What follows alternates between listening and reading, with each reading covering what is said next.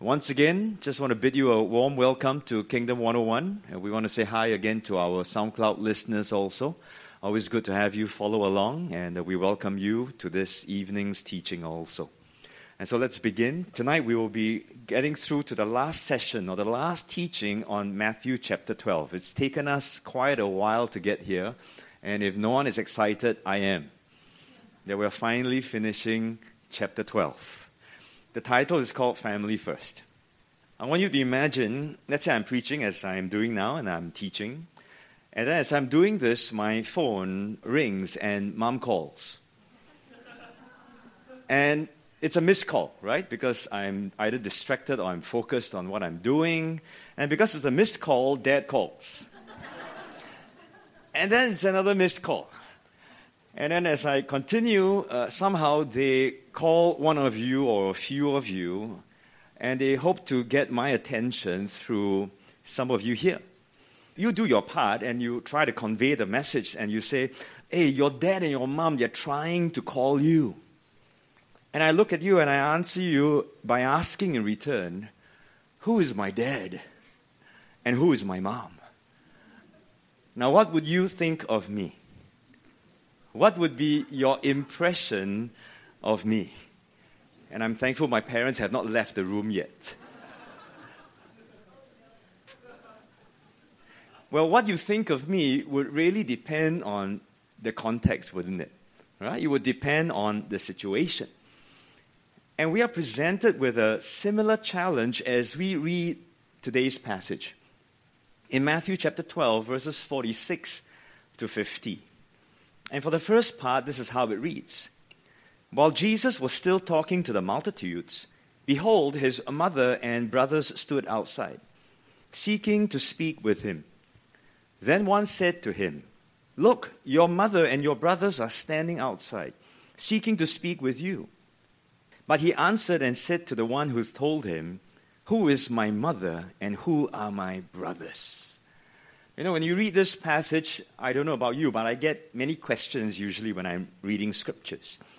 Why were Jesus' mother and brothers wanting to speak to him? Or you could ask, why did Jesus answer the way he did? Was he being rude to his mother? Was there sibling rivalry? Was he trying to ignore his brothers? Shouldn't it be family comes first? And is this the right way to treat family? And so as we look at this word called family, and for us to have a better appreciation to help us to learn more about this passage, I will be taking us through a broad understanding of family in biblical times, just to set the tone. Understanding Jesus' Jewish family. Before then, we can understand Jesus' kingdom family. And then we answer the question, which family then comes first? And so if you join me before we get into all that, let's pray. Lord, we want to thank you for Scripture, Lord. We want to thank you that you've never left us alone. You've always given us your words so that you can teach us and we can learn. But Lord, we also acknowledge that we cannot understand this with our own intellect. And so I pray, Holy Spirit, will you come? Will you teach us? And so that we can understand the heart of our Father and the heart of our King. In Jesus' name we pray. Amen. Let's begin by understanding the family in biblical times. You know, our modern understanding of the family is usually one of a nucleus family comprising of the father, the mother, and children, right? Just very simply, that would be family to us. And then when we say extended family, we would then include like grandparents, other relations like uncles, aunts, cousins, and so on. However, back in those days, the word family actually has a much broader perspective and understanding in those times. The Greek word we use to denote family is really oikos. This is the closest term to denote family, and it usually means a house or simply a household, just a group of people living together for a common purpose. Now, just by that definition, you will then see it's not just parents and children or relationships by blood relation, but you can include servants, slaves, anything else that comes into the household would be oikos. Another word in Latin would be familia, which we then get this word family, or domus. Now, it has the same connotation where it refers to a group or a community that comes together. And domus really means house or domestic. And so it's the same context as oikos. Even possessions that come within that household is considered as part of these terms as well. So as these groups come together, the one that is in charge, they report to, in inverted commas, is this person called the paterfamilias. That's the head of the household. This is the leader of that troop, and usually it is the father or the patriarch of that household. He exercises power over the entire household, and he wields so much power, it even includes life and death. He also institutes the structure. So a primary function of this kinship system is to create structure. And in this family or household, every person has his or her place and has a role. And with structure, obviously, comes control, right? Because you need to do certain things in a certain way. And that's what the households would have, structure and control. And this leader enforces that. Now, in a household, is also this thing called lineage. And so the individual is not just yourself. You are part of not just a family, but also part of a lineage, an entire line. So you don't exist only for yourself, and not only just for one little family. Everything comes into play when you talk about lineage. There's honor within the family, and so this is important subsequently for members of this household to then uphold a family honor. How? By behaving according to a family code or according to the system or the value, or to protect the name of this family. And that's what the family in biblical times would connote. Now, not very much different. Even as we listen to this, we can sort of think of the families that we come from. And in these days, some of these things still hold true. Now, let's look at a Roman family versus a Jewish family. How are they different?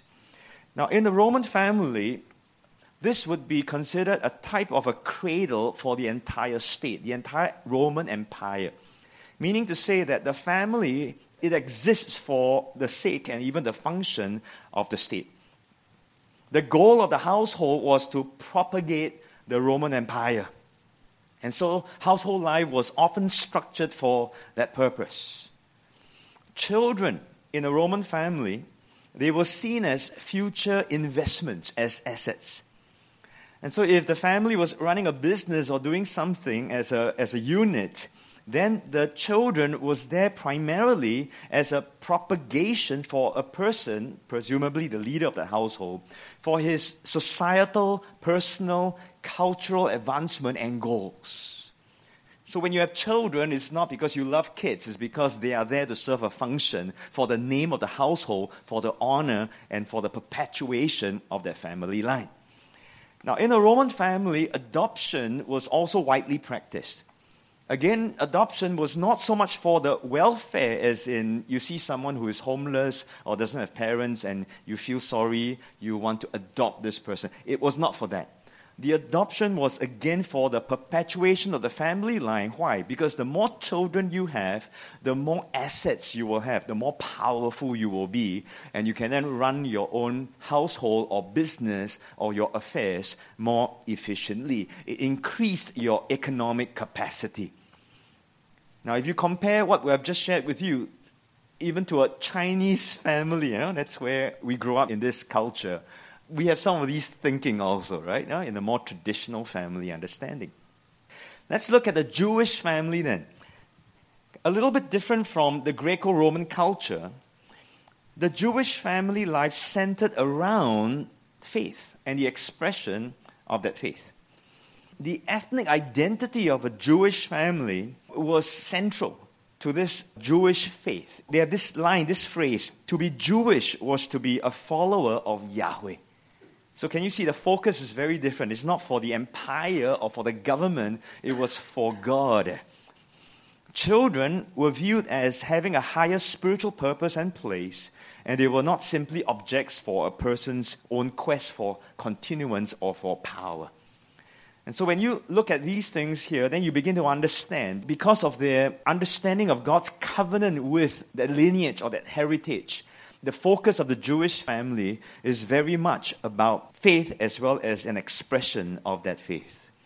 And since God's covenant with His people extends through lineage, then this lineage is then represented and recorded in the Bible through genealogies and through families. That's where you see how important these records are in biblical records. So if you just compare the Roman and the Jewish family, you see certain differences. But as we bring it even to a modern understanding, we do see some observations, or we can make some observations and can see some implications. We have little bits of Jewish Roman thought even in the way we understand family. For example, today, family is often regarded as a basic unit of society. And so if you want to break society, you break the family. Now the converse is also true. As such, if you control the family, you control the society. Right? So many governmental policies would seek to ensure that national values and national agenda is taught to the children and to the family, because when the family is in line with the national agenda, then a societal agenda would then be achieved. Now, since children are assets and determine the future, and that's why governments are very concerned when today our total fertility rate is very low all over the world, not just Singapore. We're not even at replacement rate. What's going to happen to that nation, or what's going to happen to that country? School and education, if you own the children, you own the next generation. In fact, do you know some nations outlaw homeschooling? They're afraid that when you homeschool, you're teaching them things that the state does not want them to learn, you see. And in certain countries, it is actually against the law. In fact, private schools or religious schools are often monitored very, very closely. What are you teaching? Are you teaching correct things? Are you teaching national education or not? In fact, governmental policies serve to safeguard the future of the country and the nation. It's the same as Rome protecting the empire per se. And so I suppose you can say, inverted commas, Rome is still very much alive.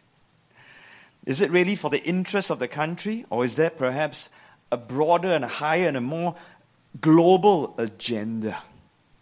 And so governments would be always concerned. It's not good if the individuals live only for themselves or they become too radical. Faith expressions are okay as long as it serves the secular state or the nation. So this is the family. Let's look at the Jewish family of Jesus before we come into the text for this evening. Now, if we look at Jesus, let's see what his family is all about. There are two genealogies. The first one we find in Matthew, which is our text for the longest time. In Matthew chapter 1, verses 1 to 17, it traces Jesus' genealogy to Abraham. He is the father or the patriarch of the Hebrews and later on of the Jews. And it traces also to David, another key figure, because the Messiah must come from this specific lineage. From David comes the Jews, and we see that the Jews were also Abraham's natural descendants. Now, we must make an interesting observation here. Jesus acknowledged that you are Abraham's descendants.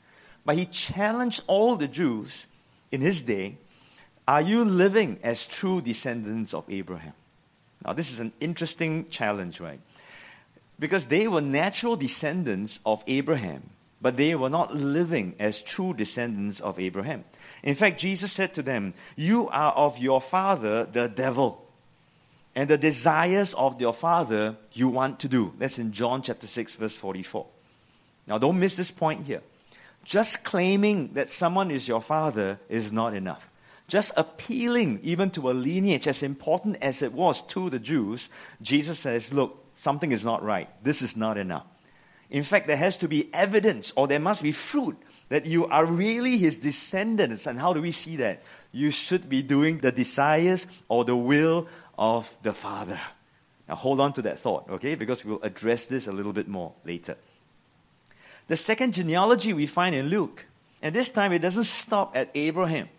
Remember, Matthew was written to the Jews, and so David and Abraham would have been good names for him to mention. But Luke was a Gentile and was probably written also to the Gentiles for them to understand.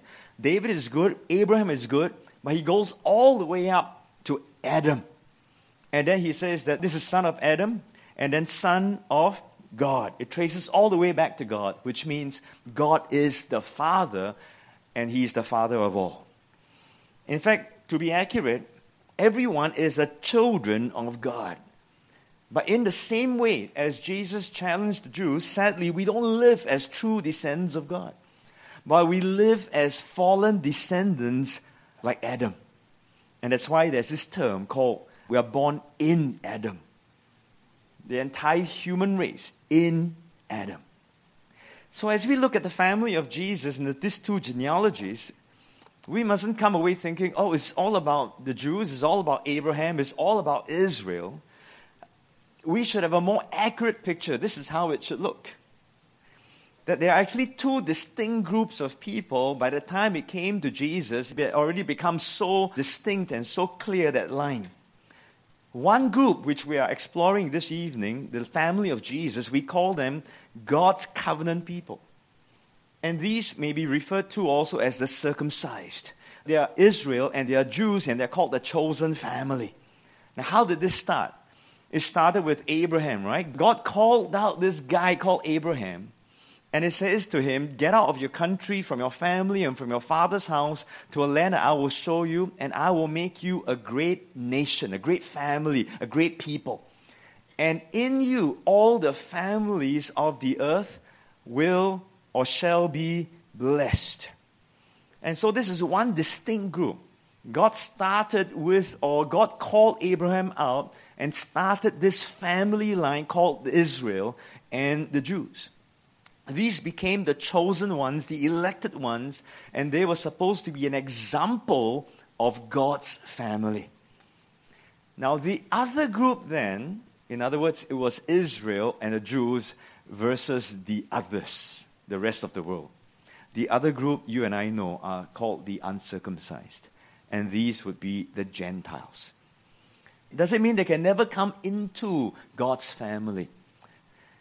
Well, whenever anyone, if you read the Old Testament, whenever anyone believed in the God of Israel, they were accepted into the chosen family. But it was few and far in between. But there were. Right? So although we see two distinct groups, we mustn't miss this point. If anyone would believe in the God of Israel, they were able to come into their chosen family. And so with this understanding of family and Jesus' Jewish family, we're ready to now get back to our text. So while he was talking to the multitudes, behold, his mother and his brother stood outside seeking to speak to him. And then one said to him, look, your mother and your brothers are standing outside seeking to speak with you. Let's ask this question first. Why did Mary and Jesus' brothers ask to speak with him? Remember the context of chapter 12. Don't miss this. We are still in chapter 12. Increasing opposition against Jesus. He was coming head to head with the Pharisees, with all the leaders. It was becoming more and more confrontational, more and more controversial. Word was getting around now. It's not looking good for Jesus. If it's not looking good for Jesus, it's not looking good for his family too. Bracket honor. Can you understand this? Right? So we need to see what the context is and what the whole cultural meaning is also. Jesus is now coming into this kind of a squabble, and a family is being implicated. Let's look at the brothers. We are told that actually his friends, not even his brothers first, his friends in Mark chapter 3 verse 21 says, Jesus, he is out of his mind. Jesus is mad. This guy is crazy. Now imagine you are a brother of a madman. Right? You think from a brother's point of view, right? It's like, hello, I go to school, everyone call me mad, because you are mad. I mean, it's crazy to be associated with you. Can you sit further away? We don't want to go to the same kopitiam. Do I know you? No. Stay away from me. They're like, oh, it's getting too much now. I think I better stop Jesus before he gets carried away. It's bringing more shame. It's bringing more dishonor to our family name. We're even told in John chapter 7 verse 5 that his brothers did not believe in him. They were non-believers. Praise God that later on, we know at least James believed in him and wrote a letter, and he became a leader of the church, right?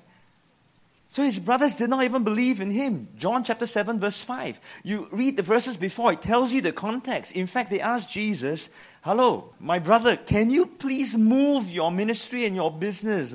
Get out of Galilee and please go to Judea. Go and prove to people over there. Why? Don't do it here. We're having a lot of problems with you down here. See, so one possible reason is that they were frustrated, they were upset, they were malu, shy. So Jesus, hello, can I speak to you? Can I have a word, please? You've got to stop this now. But how about Mary? I believe for Mary, the situation surrounding Jesus was getting more and more dangerous. Maybe Mary had a different objective. I mean, honor is one thing, but it's her son that might get into trouble. And as a mother, I mean, I've got mothers down here, mothers listening in. Even when your child is 55 years old, you still care for him. You still worry about him. You still love him, right? And you're always concerned. So, Jesus, can I talk to you? Can you tone down a little bit? Can you please, I'm concerned for you. I'm worried about you. Is it possible? I think so. Let's flash back. Remember there's this guy called Simeon. When Joseph and Mary brought Jesus to the temple, there's this prophet, and he prophesies over Jesus as the Christ. And he said this to Mary, yes, a sword will pierce through your own soul also. People will be impacted both positively and negatively, and Mary, you will not be exempted. It will also impact you. And so if you imagine the tension in a mother's heart, on one hand, her child is the Messiah destined for greatness, and at the same time, she can expect great persecution, great pain, and also death. How would you respond? Well, we don't know the exact reason. These are just things that we speculate. But in any case, they didn't barge in. They didn't create a bigger scene that would have made even greater headlines. Jesus' family opposes him. Family feud in Capernaum, in Galilee. So they did not. So you must give them credit. At least they stood outside and said, hello, when you have time, can I talk to you? And so the message is passed over to Jesus, and Jesus responds. But he doesn't give the answer that you would expect. Looking at this right now, I can just imagine Jesus breaking into a knowing smile, I mean, he knows what he's going to answer, right? So there's this smile that's upon his face, and then he poses a question, and then he pauses. And this is a true rabbinic style, is he? He answers the question with another question, catching you off guard, making you go, huh? And making you think. But he already knows what the answer is. And he says, who is my mother and who are my brothers?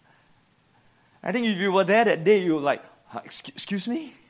This guy is really crazy. I mean, you can't even recognize your own mother as well as your brothers. But Jesus knew exactly what he was doing. He got the people's attention. It was a teaching moment. Get this? It was a teaching moment, and Jesus wasn't going to let it pass.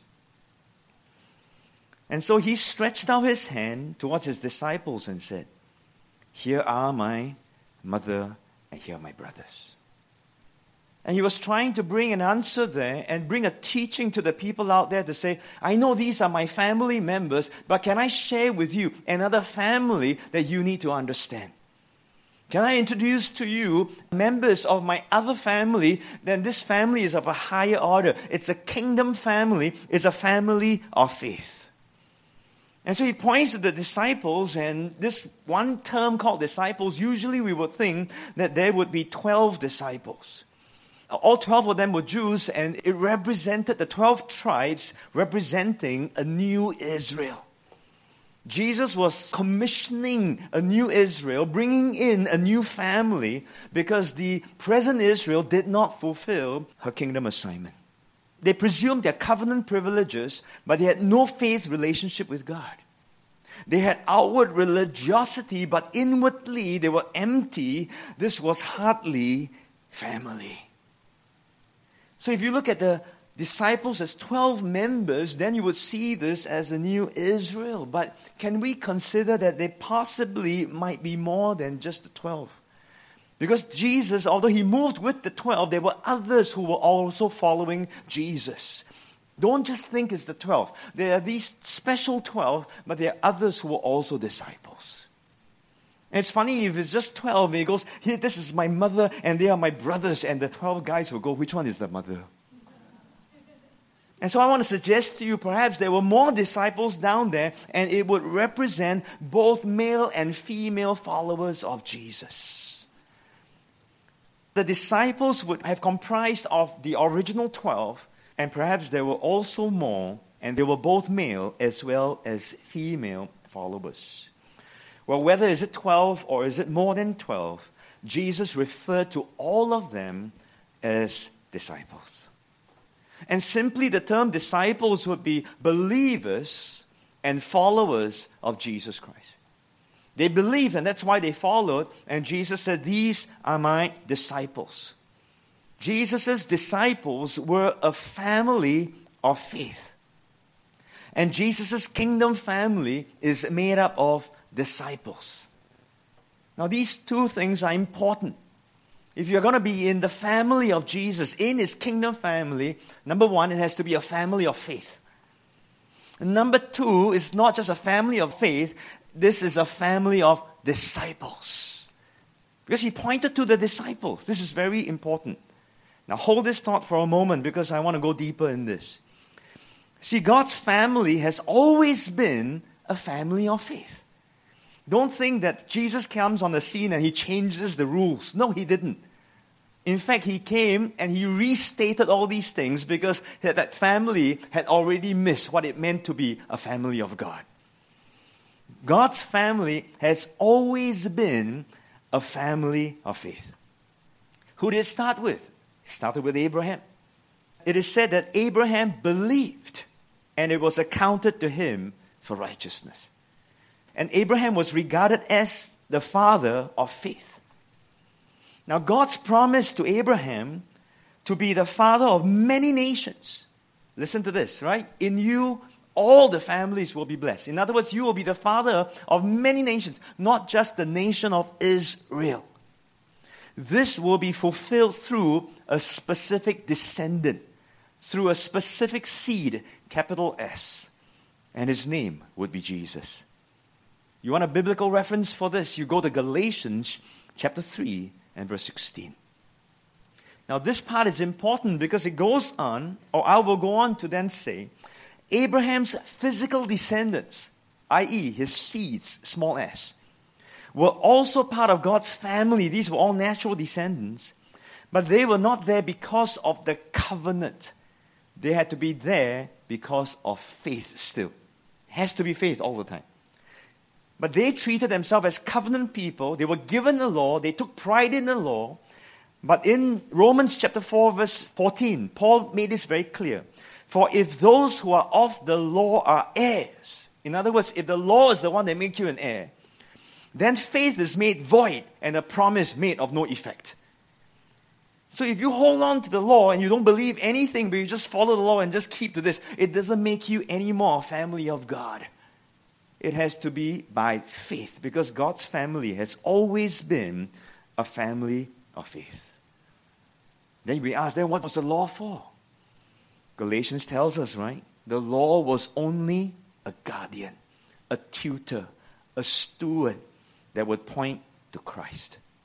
The law was there to show Israel the place of faith and grace until Jesus came to set them free from the curse of the penalty of the law. Do you understand what that statement means? Because if you follow the law to its T, you're going to die. But every time they couldn't keep that law, grace was always there for them. Can you see this? And faith, as long as they keep believing, God will always be there for them. It wasn't the law that brought them into things. It was the law that pointed to finally Jesus that will have to die for them to set them free from this curse of the law. You see, all the way, all along, it has always been faith as well as grace. And that's why Galatians records in chapter 4, verses 4 to 5, at the right time, Jesus was born under the law to redeem those under the law. And by dying, he rendered the old covenant obsolete and established a new covenant. See, God's family has always been a family of faith. And now through Jesus, God's invitation to His family now is open to everyone. Anyone who would believe as Abraham did. Now, this is not a new discovery, right? I already shared this with you just now, that anyone who would believe in the God of Israel, they were welcome and accepted into God's family. And so through Jesus now, God throws this invitation open wide, no longer just for the Jews, but also to the Gentiles. Everyone and anyone through Jesus, if you believe in this one seed called Jesus, you can come into this family. Romans chapter 4 verse 16. Not only to those who are of the law, but also to those who are of the faith of Abraham. Anyone who believes just like Abraham, he will become the father of us all. You don't work to get into God's family. This is the truth. You believe. You believe by faith, so that it is entirely according to grace that the promise is sure. This one line from Romans chapter 4 verse 16 is so precious. You believe that may be according to grace. You don't work to become someone's descendant. You believe to become God's seed. And so as you believe in the seed, i.e. Jesus Christ, the seed of Abraham, that you may become the seed, small s, a faith descendant of Abraham. Galatians chapter 3 verse 29. And if you are Christ's, then you are Abraham's seed and heirs according to the promise. See, all this is to show us that God's family has always been a family of faith. You know, we as Christians, we always talk about salvation. Even salvation is expressed in family terms. How does this happen? How do we become God's family? We become God's family by birth and by adoption. These are salvation terms. Sometimes as a young Christian, I scratch my head. Are we saved? Are we redeemed? Are we bought or are we born? All. It's just different pictures to let you understand the different aspects. So for example, those who are Jews, if you are born into a natural family, and now you want to get into a spiritual family, you've got to die first before you can be reborn. And that's why you notice the conversation that Jesus had was with Nicodemus. He was a Jew. He didn't tell Nicodemus, you'd have to be adopted. It doesn't make sense to Nicodemus, you see. He has to tell Nicodemus, you've got to be born again.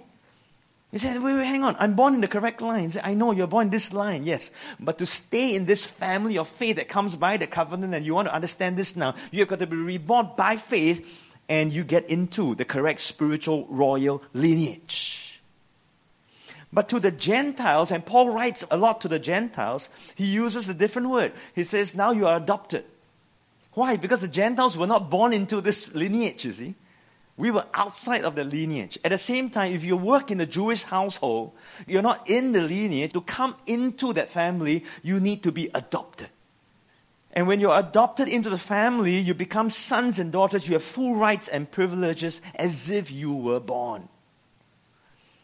So whether you're a Jew or whether a Gentile, the word born and the word adoption means the same thing. You come into the family. And you have sons and your daughters. You get all the rights and all the privileges. And that's why in Ephesians chapter 2, beautiful passage, go back and read it. Paul declares you were aliens, you were strangers, you were foreigners, you were uncircumcised. But now you are members of God's household. Through what? By what? By the blood of Jesus Christ. Now whether you are born or whether you are adopted, either way, it is by the Holy Spirit.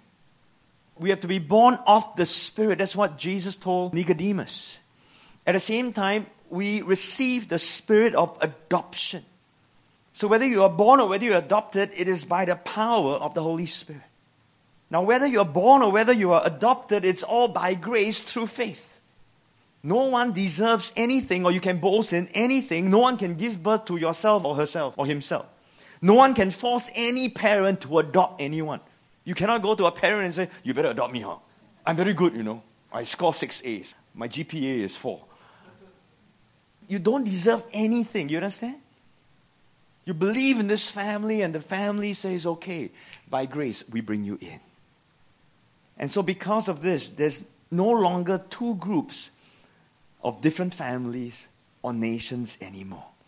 There's only one spiritual kingdom in and through Christ, and we are referred to as one new man. One new man. A new humanity. This is one new family. And God is the Father of all who believe. See, I'm taking time to share this with you because I want you to be so convinced that God's family has always been a family of faith. The kingdom family is a family of faith. But what do you understand by faith? Is faith just believe and that's it, Lord? Just believe, Lord, finish, and then we're not now God's family already. You notice Jesus didn't stop there. He goes on, he says, now here are my mother and my brothers, for whoever does the will of the Father. Now the disciples have already believed, so he didn't say for whoever believe. He didn't say that. He said whoever does the will. Because a family of faith who believes would also know and would also do the Father's will. And Jesus, as the big brother, will set the tone and the example. 12 years old in Jerusalem. He gets lost in that sense, right? The parents come back and look for him, and he looks at them and he says, why did you seek me? Did you not know that I must be about my Father's business? Now, if you were Joseph, you're like, excuse me, there are tables and chairs to be made. But Jesus said, I must be about my Father's business. Now, does it mean, don't care about my physical family? No. In the next verse, Scripture records, Jesus went back and was subject to his parents. The Father's will is a main theme in Jesus' life and teaching. Matthew chapter 6, verse 10. Your kingdom come, your will be done on earth as it is in heaven. Now, who has to do that? The family, the children, the descendants, you follow? Because we do the Father's business. Matthew chapter 7, verse 21. Not everyone who says to me, Lord, Lord, shall enter the kingdom of heaven. Hey, Chop, I thought I'm kingdom family, leh? I believe what?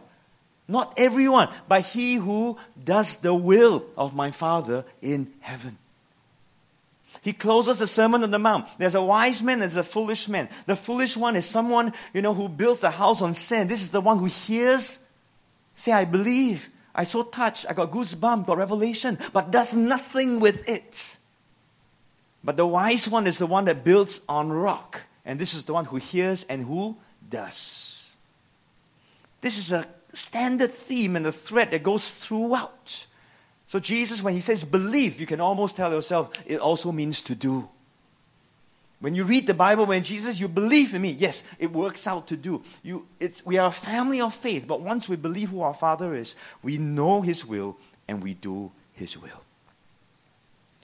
Matthew chapter 26, verse 39. Garden of Gethsemane. Oh, my Father, if it be possible, let this cup pass from me. Nevertheless, not as I will, but as you will. See, Jesus as the big brother sets the tone. And he gives us the example. And so do we just believe only? No, there's work to be done. Why? Because disciples do the will of the Master. And the Father's will, you can call it the will of God, you can call it the will of the Lord. But Jesus today is our Lord. The Father has given all authority to his Son, Jesus. So as we are sons and daughters of God, we listen now to our big brother. So whatever Jesus says goes. We follow his example. As disciples, we follow him as our master. We obey him. What he says to us, we do. But we are in a kingdom family. And so as kingdom subjects, we are now subjected to whom? The king. Jesus again. I'm sorry, you can't run away from this one. So you listen to the king, and what the king says goes. We align ourselves with the purposes of our king. I hope you are getting this, because it's an important thing for us to understand and also to be convinced about. There's a question we have to ponder. If I'm not doing the will of the Father, then the same way as Jesus challenged the Jews to say, I know you're physical descendants, but you're not following your father. So he can also say to us, I know you say you believe, but you're not following the will of your father. You're not doing it. So are you sure you are really a descendant or not? So this is a question we must ponder and we must wrestle with. Because I believe, as we say we believe, and if our faith is genuine, then there's an expectation that our faith must be worked out. And our faith then must be evidence to the lives that we live and the things that we do. Now, all this, you notice, is just background. All this is really just to give a teaching what a family of faith is all about. It's like I'm going to close right now, but I've only just begun. So we ask ourselves, so which family comes first, right? I mean, the way Jesus answered, which one comes first? Well, very clearly, the kingdom family takes precedence. The purposes of the kingdom has priority. There are many nations, there are many races, there are many ethnic groups. But for you and for me, only one thing is important. There's only one chosen race, one royal priesthood, one holy nation. And this race is called the one new man in Jesus Christ. This is where we pledge our allegiance to, we believe in, and we do the works of this kingdom and for this king. Meaning to say, the kingdom family takes priority, not our family heritage, not our family name, not our social class. All that is immaterial if you now know you are a son and a daughter of the Most High God, that you belong to Jesus and His kingdom. We serve the King and His kingdom. We don't serve humanism. You know, today there's this humanistic thought that man is good within themselves and we can save the world as long as we love one another in that sense. If you want to follow humanism, it's rooted in Adam. We are in Christ. It's not about any other kingdom. It's not about nationalism. It's not about patriotism. It's kingdom first, Jesus first. It's not whether you use iPhone or whether you buy Huawei. It's not America or whether it's China. I mean, we are ethnically all Chinese down here, most of us. It's not even about Singapore, whether we will survive for another 50 years or not. It doesn't matter which ruling party. I'm serious about this. I'm proud to be a Singaporean, but if and when we are forced to choose, we align with the kingdom of God. This is recorded. I'm saying this clearly. Is that amen? So don't get a nationalistic fervor. And by that, I do not mean don't care about Singapore. That's not my point, right? Because if we understand the kingdom value, we would be a blessing to any nation that we are in. God's kingdom family supersedes and outlasts every other family and every other kingdom. Because finally, every kingdom will become the kingdoms of the Lord in Christ. Now, this is what we have to understand, you see.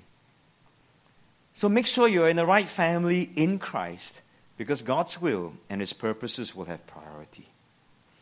Now, let me quickly share some practical points, what this might look like and what it means. When we put kingdom first and when we put kingdom family first, the first thing you want to understand is we love Jesus more. He said, he who loves father or mother more than me is not worthy of me. He who loves son or daughter more than me is not worthy of me. In Matthew, it sounds nicer, right? Because in Luke, it says that if you don't hate your family members, sounds very terrible. But if you understand the language of those days, what Jesus is really saying is, love me more. I have priority. We are not asking you to throw away these people or be a terrible person to your natural family. But love me more. It has to be this. That has to be the order of the day. But as you love Jesus more, and we are in kingdom family, we have to learn how to love one another. Because now we are brothers and we are sisters in Christ. And as we do that, we submit to a higher kingdom order and a purpose. Jesus said to His disciples, remember kingdom family? We're all disciples, right? This is my commandment, that you love one another as I have loved you. And then don't just stop at that love one another. You know, it's so broad, right? You can go back and check all your other one another and each other verses. To love one another means to forgive one another. Say amen. Very soft. You have to be kind to one another. Comfort. Bearing up with one another. Honor one another. Edify each other. Exhort one another. Confess our sins to one another. Pray for one another. Have compassion for one another. Serve one another. If we would do this one another a little bit better, do you think the kingdom family begins to shine a little bit more? What's our problem? We're not seeing and loving one another as kingdom family, you see. But as you do this, then do not complain against one another. Do not grumble against one another. Do not slander each other. Do not stumble each other. That one loud amen. But even as you do this to love one another, then God says, provoke one another to love and to good works. Be willing to correct one another. Discipline each other. Rebuke if you have to. Today, if you do that, you're so judgmental one. The one no sin cast the first stone.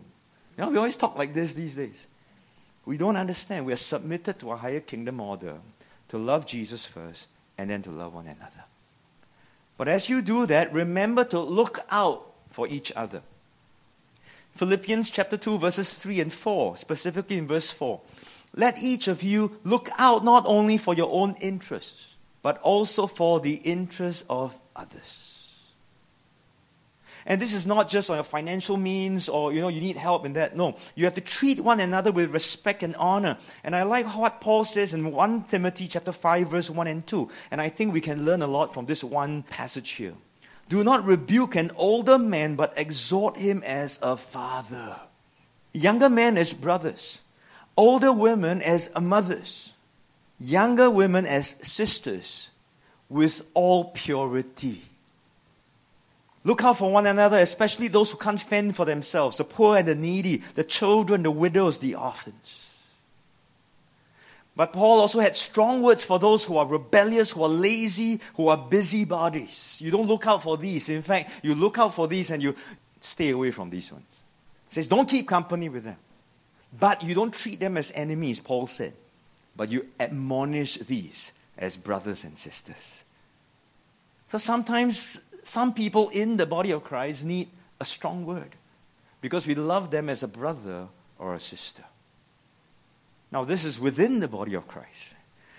If kingdom comes first, if Jesus comes first, then there must be a willingness to leave and even to lose. A willingness to leave family, to leave comfort, to leave security for the sake of Jesus. And there are two types of leaving here. One is a positive leaving. In other words, the family members give you their blessings. You want to serve Jesus? It's all right, go. You want to spend 3 months out of town serving Jesus, going around the world preaching the gospel? Okay, you go. Huh? They release you. You must be willing to leave, and that's a positive leaving. But there's also a negative leaving where perhaps you don't have the blessing. But the Lord has said very clearly to you, this is what you must do. And painfully, you may have to leave. But when you do that, you are ready to lose everything. Because in Matthew 10, verse 21, Jesus says, now brother will deliver up brother to death, and the father his child.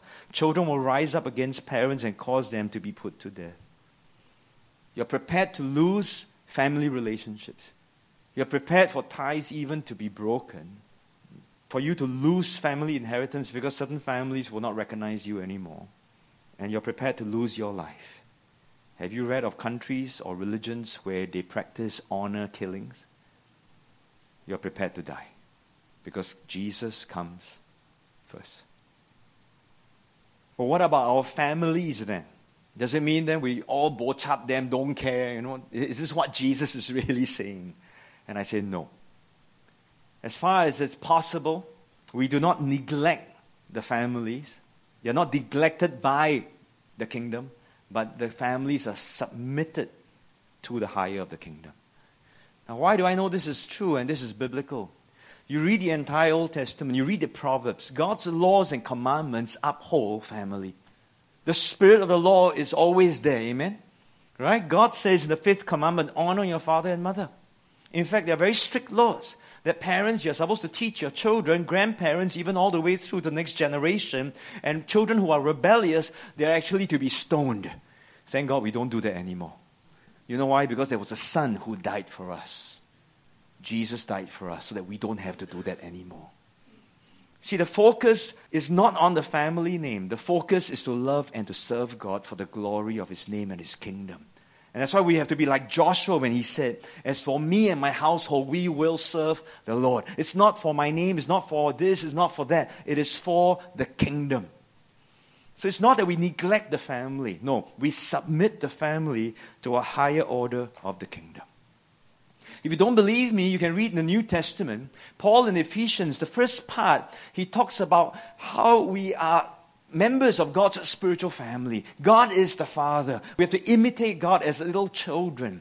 When he finishes that part, he gives very practical examples to the natural family.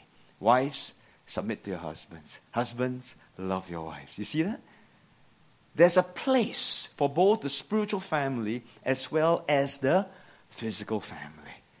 In fact, I want to say this, that if you are really a kingdom person, if you are truly a disciple of Jesus Christ, living your life for Him and according to kingdom ways, you will become a better family member to your natural family. If you are a disciple first, you should become a better father and a better mother. If you are a disciple first, then you should be a better son and a better daughter. You should be a better grandparent, a better uncle, a better auntie, because now you have kingdom values. But if you are not, then something is not correct. There are just so many teachings in the New Testament about the natural family that time will not allow us to unpack. That will be your homework. My part today is to share with you and to let you know that really God's kingdom family, the values and our allegiance to King Jesus takes priority. And once you begin to understand that and even exercise that in the spiritual family and also in the natural family, you will see things change for the glory of His name. So as I bring this to a close, whilst we agree and acknowledge that Jesus and kingdom have priority, it is not as straightforward to simply answer which one comes first and which one comes second, right? Between kingdom family and also our natural family. And listen to this, don't miss this one. Sometimes kingdom assignments for the kingdom will require sacrificing time with the family. And yet sometimes kingdom assignments may mean looking after the natural family for the glory of God. Can I have an amen? Right? So both work out at the same time. The question is, which one is it? You need wisdom, you need discernment, and at times you need courage, you need strength to know how the Lord is leading you to serve both the kingdom family as well as the natural family. So I want to close by honoring and appreciating the kingdom family that I'm in. And as you look at this picture, these are archebuses. And we all come from different churches. In other words, we come from different local backgrounds. We can be from different oikoses, if you want to talk about that. But we serve alongside one another. And I've had the privilege of being looked out for or looked after by many of these brothers and sisters time and time again. And my prayer is that you find your kingdom family members that you can hang out with. Not to get into a comfort zone, but that you can cheer each other on to do the Father's will on kingdom assignment. At the same time, I honor my home church, Full Gospel Assembly. Although I don't serve very actively in this home church, I'm usually not here on weekends, I'm preaching somewhere. It is wonderful to know that my church leaders and some members, they graciously and readily release me for the work of the kingdom. They love me, they support me and my family, and they look out for us in ways that they know how to. And this is kingdom family. But as I honor my kingdom family, I also want to honor my natural family. And my parents, I know, they are totally behind me. I mean, they've always supported me. And now with a higher kingdom purpose, they continue to do that even with a greater cause and a greater focus in that. As I serve the Lord in the work of the ministry, they're behind me, whether they're in Singapore or out of Singapore. whenever there's a function or when I'm preaching, I get a text, praying for you, standing with you, although we can't be there for you. But if my dad or mom called and I'm preaching and there was an emergency, then I know I have your understanding to stop this teaching right now and attend to that emergency. Would that be okay? I want to honor my wife also. My wife is totally supportive of my kingdom assignment, and she allows me the time and the space to do all that is needed. But that has often meant time and many, many nights away from her and also the children. Now, as she supports me in my assignment, I must also support her in hers. And my part is to remind myself, to acknowledge I'm still a husband, and that's also a kingdom assignment, and I must never neglect her needs. And God knows, and I'm confessing this on record, God knows that I failed many, many times in this area. I'm just thankful I have a very understanding and a forgiving wife, but that doesn't mean I should take her for granted. I want to honor my children also. That early on, I committed as I went to the full-time ministry.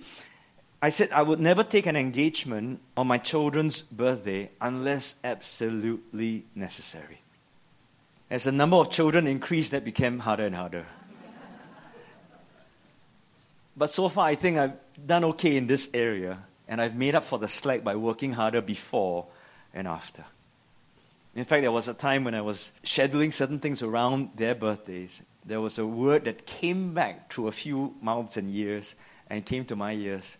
And they said, Hanson is not putting Jesus first. Hanson put his family first. And when I heard that, my heart just sank because it hurt. But that gave me a chance to learn how to forgive. The truth is, it is not easy finding the right balance all the time. And I think as parents, we struggle when we serve in the work of the ministry. As much as we want the children to know that Jesus takes priority and there will be sacrifices to be made for the kingdom, we also want them to know that they are dearly, dearly loved by us. And that at the end of the day, it's not Daddy trying to build his kingdom or my agenda or Serene's agenda or our personal dreams or their personal dreams. It is the purposes of the kingdom. And I challenge you, when that priority is settled and it's agreed and we are aligned to that same priority, we all learn how to adjust. We all learn how to make room for one another because we are serving a higher kingdom cause. That is why it is helpful that family members all know and all love and all serve Jesus. Because it's only then that's easier, I didn't say it's easier to submit to one another and support each other as we do the Father's will. And so I don't know where your families are, where you are in that family, in your physical families. And I know we all face challenges. I'm praying that you will find that sweet spot, that right balance, that right alignment with one another. But even if it should be difficult, maybe always remember that Jesus, we love him more. And we follow him, and we'll do whatever he tells us to do. And may he give us grace, may he give us wisdom, may he give us strength to do what's necessary. Let's pray. Father, I want to thank you for this word by our Lord Jesus. Thank you for showing us what it means to be your son and your daughter. The Lord, we came in by faith, but Lord, as we say we believe, then we line up with you, Lord, to know your will and to know our place, that we understand our kingdom assignments, that we may be faithful to know it and to fulfill it. And Lord, I pray for every person here and everyone listening in. We all face different challenges and different struggles. Maybe with our parents, maybe with our spouses, maybe with our children, and maybe with others, or even within the church family. Lord, will you help us? Perhaps we need to repent. Perhaps we need to adjust and we need to align.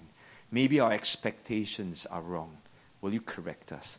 And may we live for you so that we can live alongside one another, that finally the name of Jesus will always be glorified and you will receive all honor and all praise. And so we thank you and we bless you, Lord. In Jesus' name we pray. Amen. Amen.